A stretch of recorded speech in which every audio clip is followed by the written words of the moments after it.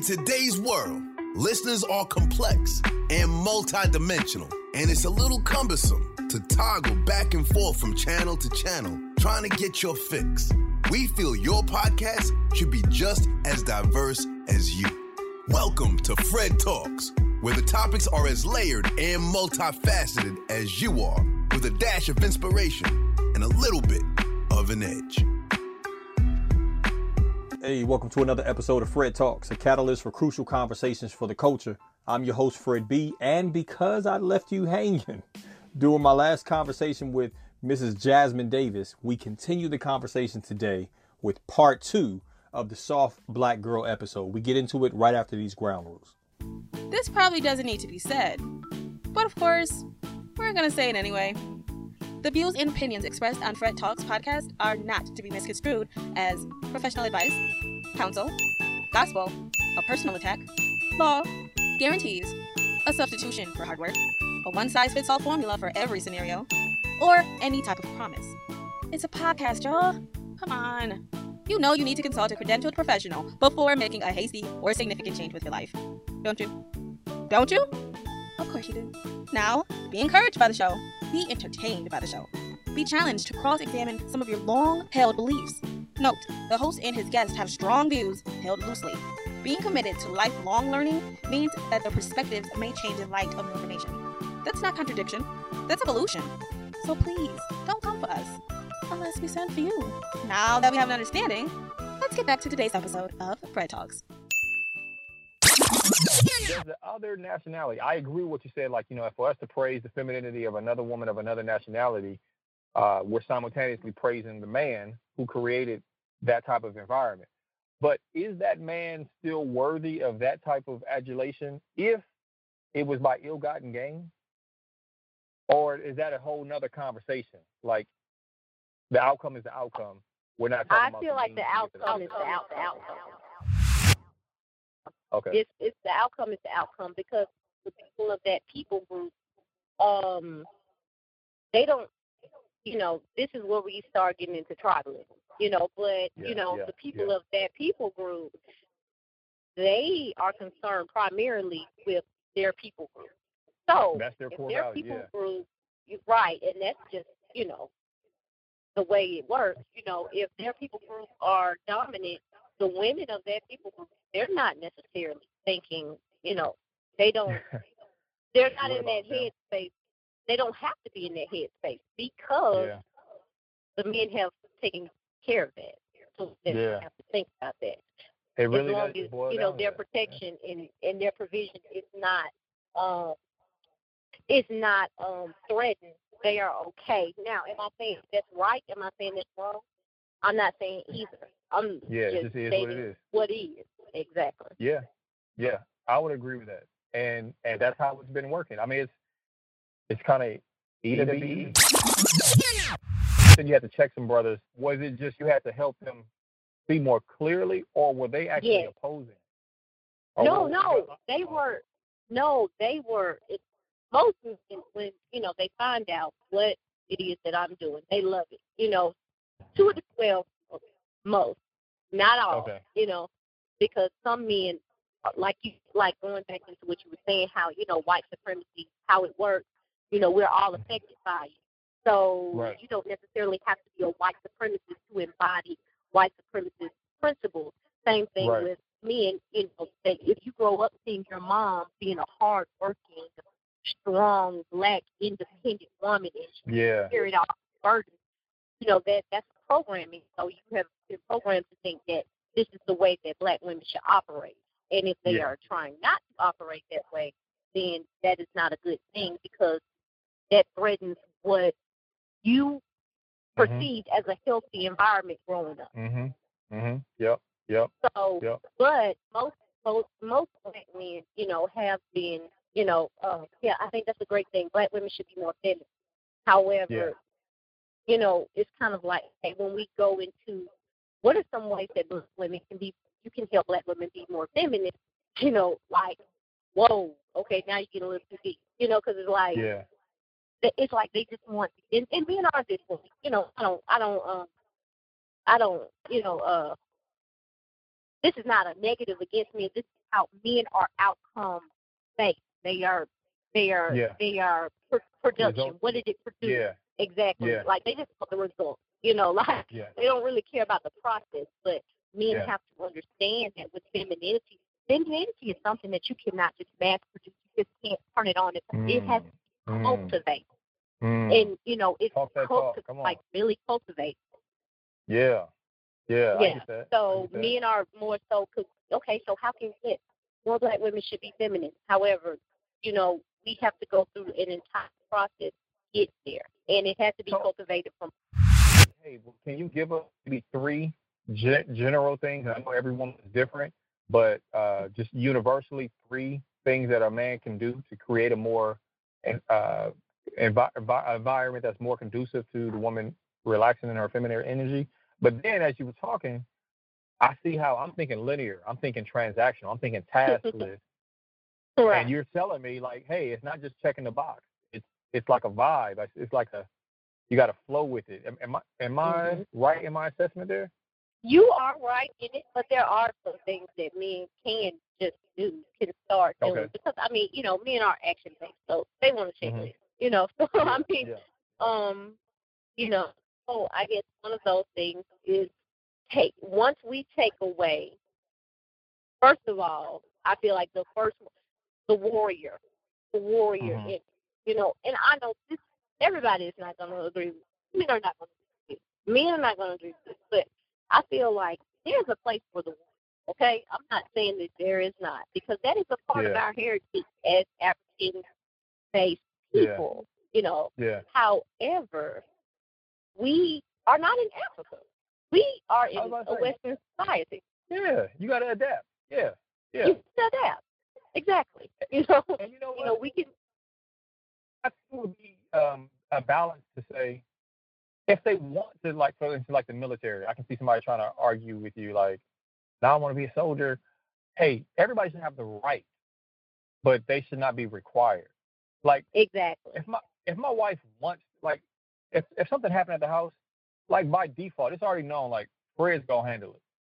Now, I'm not gonna oppress her to not handle it, but I'm gonna make her feel so comfortable, like she don't have to worry about it.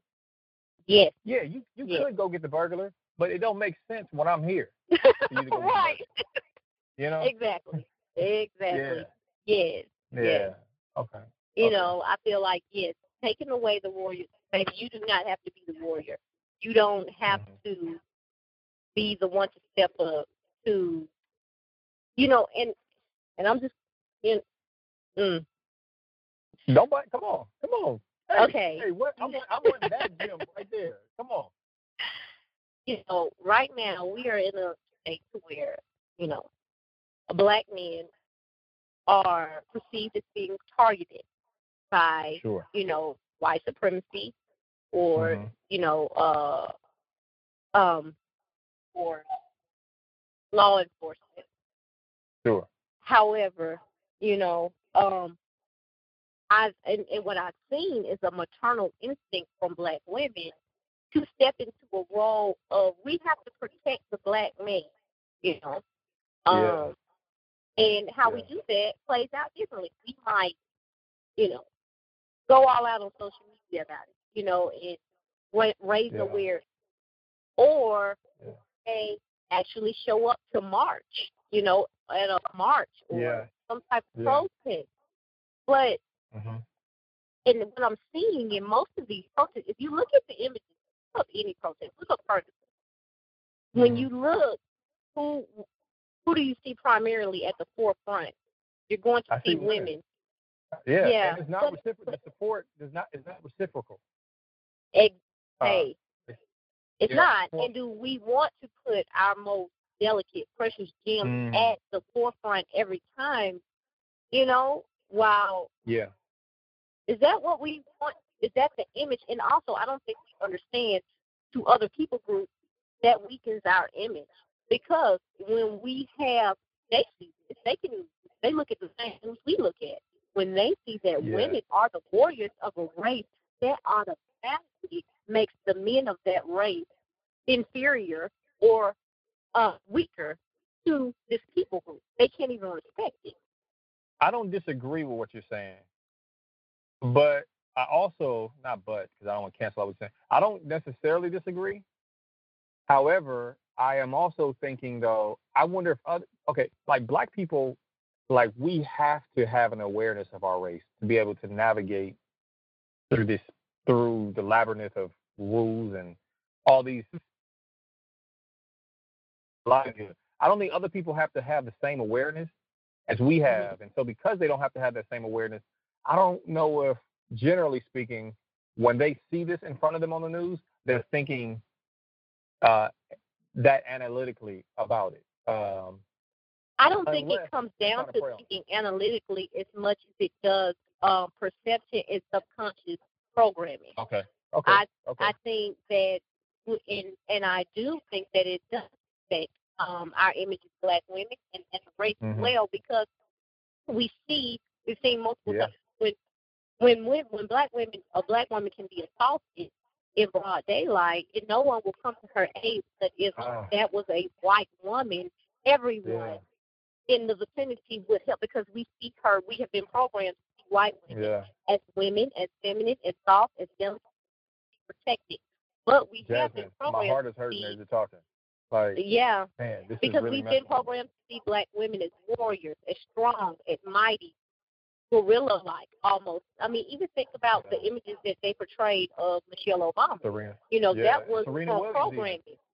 Serena Williams, exactly. So the more we continue to, we hate these images as women, but we also have to understand that if we are at the forefront of every single fight, and this is the programming that is TV, the media, this is what is subconsciously speaking. We're not necessarily negating. It's only confirming those false stereotypes about Black women being masculinized. Is there any merit to this statement that it's not that men are voluntarily abdicating their position as like protectors, not showing up and things like that, but it's that so many of them have been captured and tethered, restricted some kind of way. Because, I mean, statistically, numerically, there's more women than there are men. So even if all the men showed up, would it still look like that? Because there's just such a dearth of men, Black men, compared to the amount of Black women that have the liberty to move around and take up causes. So one, just by numbers. And then two, would you say it's more men abdicating their position? Or would you say that it's them being captured, assert themselves and take their position? And even as I'm saying it feels like it's a cop-out, but I want to hear you speak to it anyway. Okay. So women, Black women do outnumber Black men in America, but when you really look at the numbers, it's not by that much. We outnumber men, but it's not like a drastic outnumber. Okay. So and we typically always have. However, if you look at the 60s, when you looked at certain marches and stuff, you saw even then we outnumbered men, but men were at the forefront. I feel like what has happened there has been a breakdown in how we typically raise. And some of this goes back to women as well. And we have to understand that we have contributed. I mean, we are the wombs that carry, the race. So, I mean, it's whatever state the race is in, it is a direct reflection upon the woman of that race as well. We can't blame all of this on men. I mean, and nothing about how you communicate, Jasmine, says like you're trying to blame. I know that people would love to like troll. It would arouse their insecurity, and they would be tempted to troll and be overly defensive. But just hearing your heart, nothing about what you're saying and how you're saying it is like pejorative towards Black men. You're just sharing your observation, which I think is pretty sound. Yes, and which is why I'm trying to do my part as far as I'm aware in how I raise my sons. I'm married to a black man. I have 3 black sons, and I'm very aware and very, very conscious in how I raised them. I grew up. I saw some of the breakdowns. I saw how we tend to masculinize our girls and feminize our boys, and also just how that plays out as far as roles and how there's even a saying, I forget exactly how it goes, but women love their sons, but they raise their daughters. We have to stop doing that to raise both. We can. Let me ask you this though. Girls. Yeah. You said the breakdown in the parenting and how like people can feminize their boys and things like this. Mhm.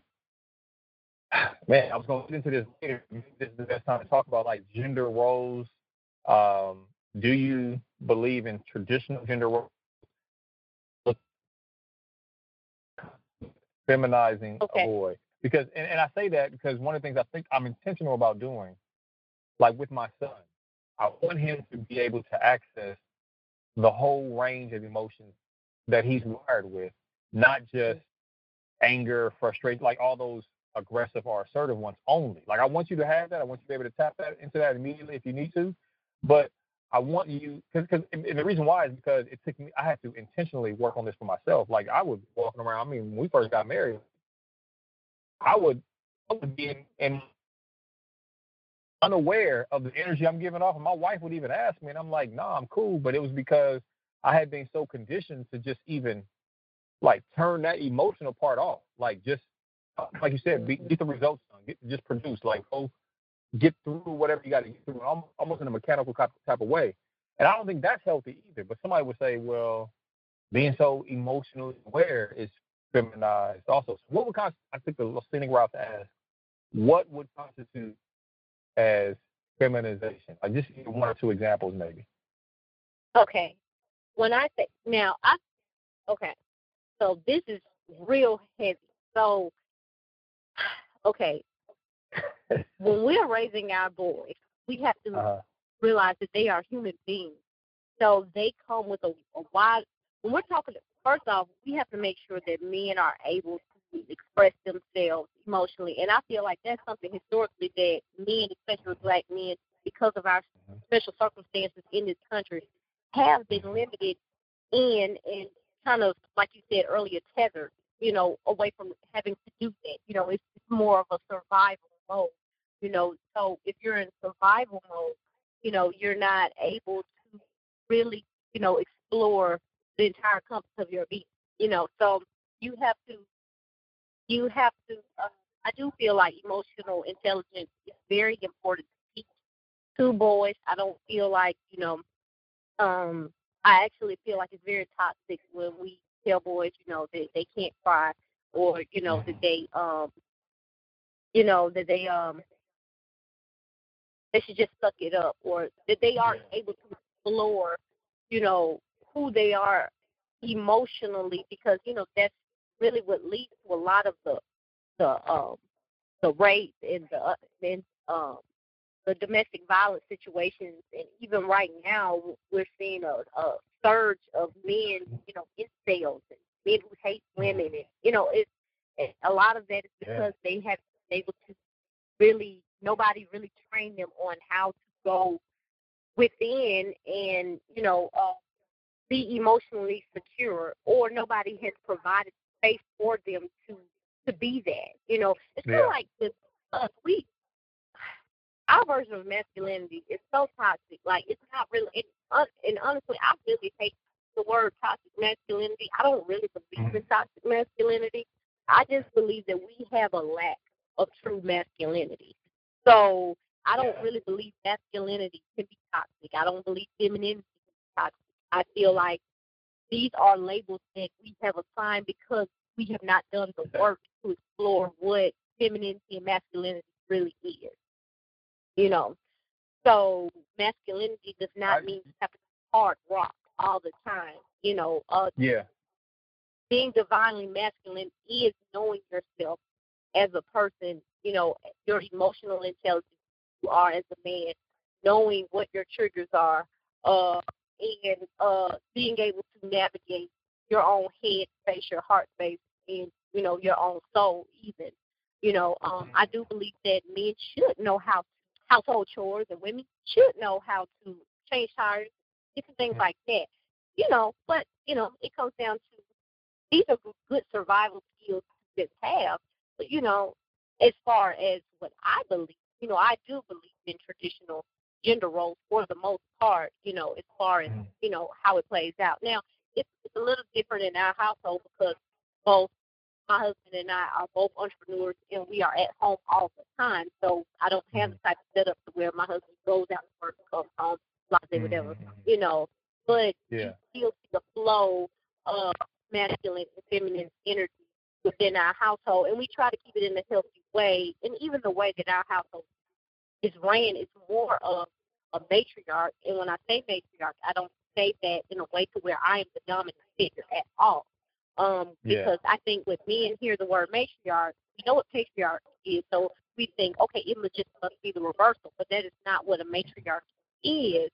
Don't really know what that is, but it's not a woman as head. It doesn't.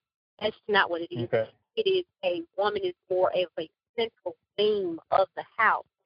So she's more of the central theme. Now the man he's in his masculine. He is the dominant figure as far as his roles and his energy, discipline, and things like that. But, since we know that the womb is the center, that can go into a whole other context. But, the womb is the center. We can say that the universe is the womb, so we can say that the womb is the center. It's the central theme. That's what everybody has either came out of or goes into. Yeah. So with that being said, that needs to be kept healthy. That means that the women in the house need to feel that they are protected, loved, cared for, and that their needs are provided for. We need to check in with mom to make sure that she is feeling okay. She's at her best, because if she's not at her best, none of us will be at our best, because, out of her room is where, the life of the household is. So, my husband, even the way it comes across, he is the, they know he is the dominant one, disciplinary. We have those traditional roles, but it's not in an oppressive way. We interrupt this episode to express our gratitude for your listenership. Whether this is your first time listening or you're a regular listener, we want to deepen our connection. There are a few ways to do that. First, make sure you subscribe to the show so you never miss an episode. And of course, chances are that if you like the show, your friends will too. So be sure to post, share, and repost on all of your social media outlets. Also, don't be shy. Connect with Fred B on Twitter using the handle @FredTalks, spelled Fred, Talx. After you've completed those 2 steps, visit the Patreon page at patreon.com/FredTalks. Remember, Talks is spelled Talx. And check out the multitude of ways for you to support. Lastly, if you enjoy the podcast version of Fred Talks, imagine how electric a live Fred Talks session would be. Sure, recordings are great, but when it comes to value, there are some intangibles that require you to be in a live setting to get full impact. The goal is to begin online via the podcast and ultimately take the sessions offline to do the real work of providing solution-oriented, motivational sessions to impact current and emerging leaders of all ages. To get more information about hosting a live Fred Talk session for your staff, students, members, send an inquiry to fredtalks@mail.com to get the conversation started. That's all for now. Let's get you back to the show. Since you alluded to, not starting at this place, like, did you guys always see eye to eye on this, or how did you guys come to that? Do you guys literally have those conversations? I need you to operate in a higher version of your masculine energy, or him, I need. I guess he would more pronounced in his masculine energy, and he wouldn't have to tell you. He would just take responsibility. But anyway, do those type of conversations or a variation of that conversation happen? And did you guys always see walk in sync in this paradigm?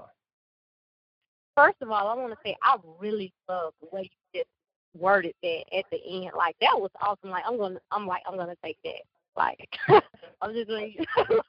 Okay. Like, I'm gonna take it. That was cool. But okay, so the first question you asked was, okay, so this is something we've had to grow into. You know, we've tried many different ways. We've been married for 13 years. We've been married. Both of us have been married since we've been adults. Basically, we were married. I was married. I've been married since I was 18. My husband was 20 years old when we got married. So okay. Yeah. So so you definitely we've had to grow up. Yeah. Of course. So we've had to grow into this. We've tried we've explored all different types of ways of being married and doing parenting. Yeah. And we found that this is the most conducive for our household. But yes, we definitely had to grow into it. It wasn't something that my husband just said, he didn't, he came from, his dad was an older man, when he was very old school, older man. And he had a very old school way of thinking. I'm not saying that, but, while he was very prominent in his masculinity in certain areas, like being able to, he left a legacy for his things. He did the things he produced. There was a lot of emotional labor that he didn't do that wasn't really even encouraged at that time. So, he wants to make sure that he can heal his bloodline in that area.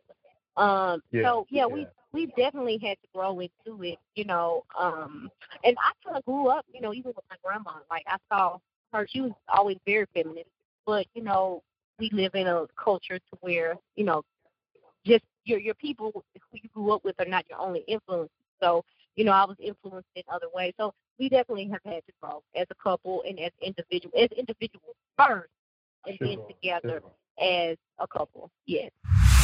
What was the other question you asked? You asked something else. I have those. Okay, you guys have those like check up type of conversations. Like, do you ever? And again, I don't want to put him in any type of negative light or tempt start. No. Yes, no, we both check in with each other. Like, sometimes he will let me know. I can kind of somewhat tell if I'm being too much in my masculine energy. I can tell the shit. I can speak it. And he can tell when, we both can tell, when we need to adjust. So, we definitely have the conversations well to where, hey, I need this from you. I need that from you. This is definitely help communication.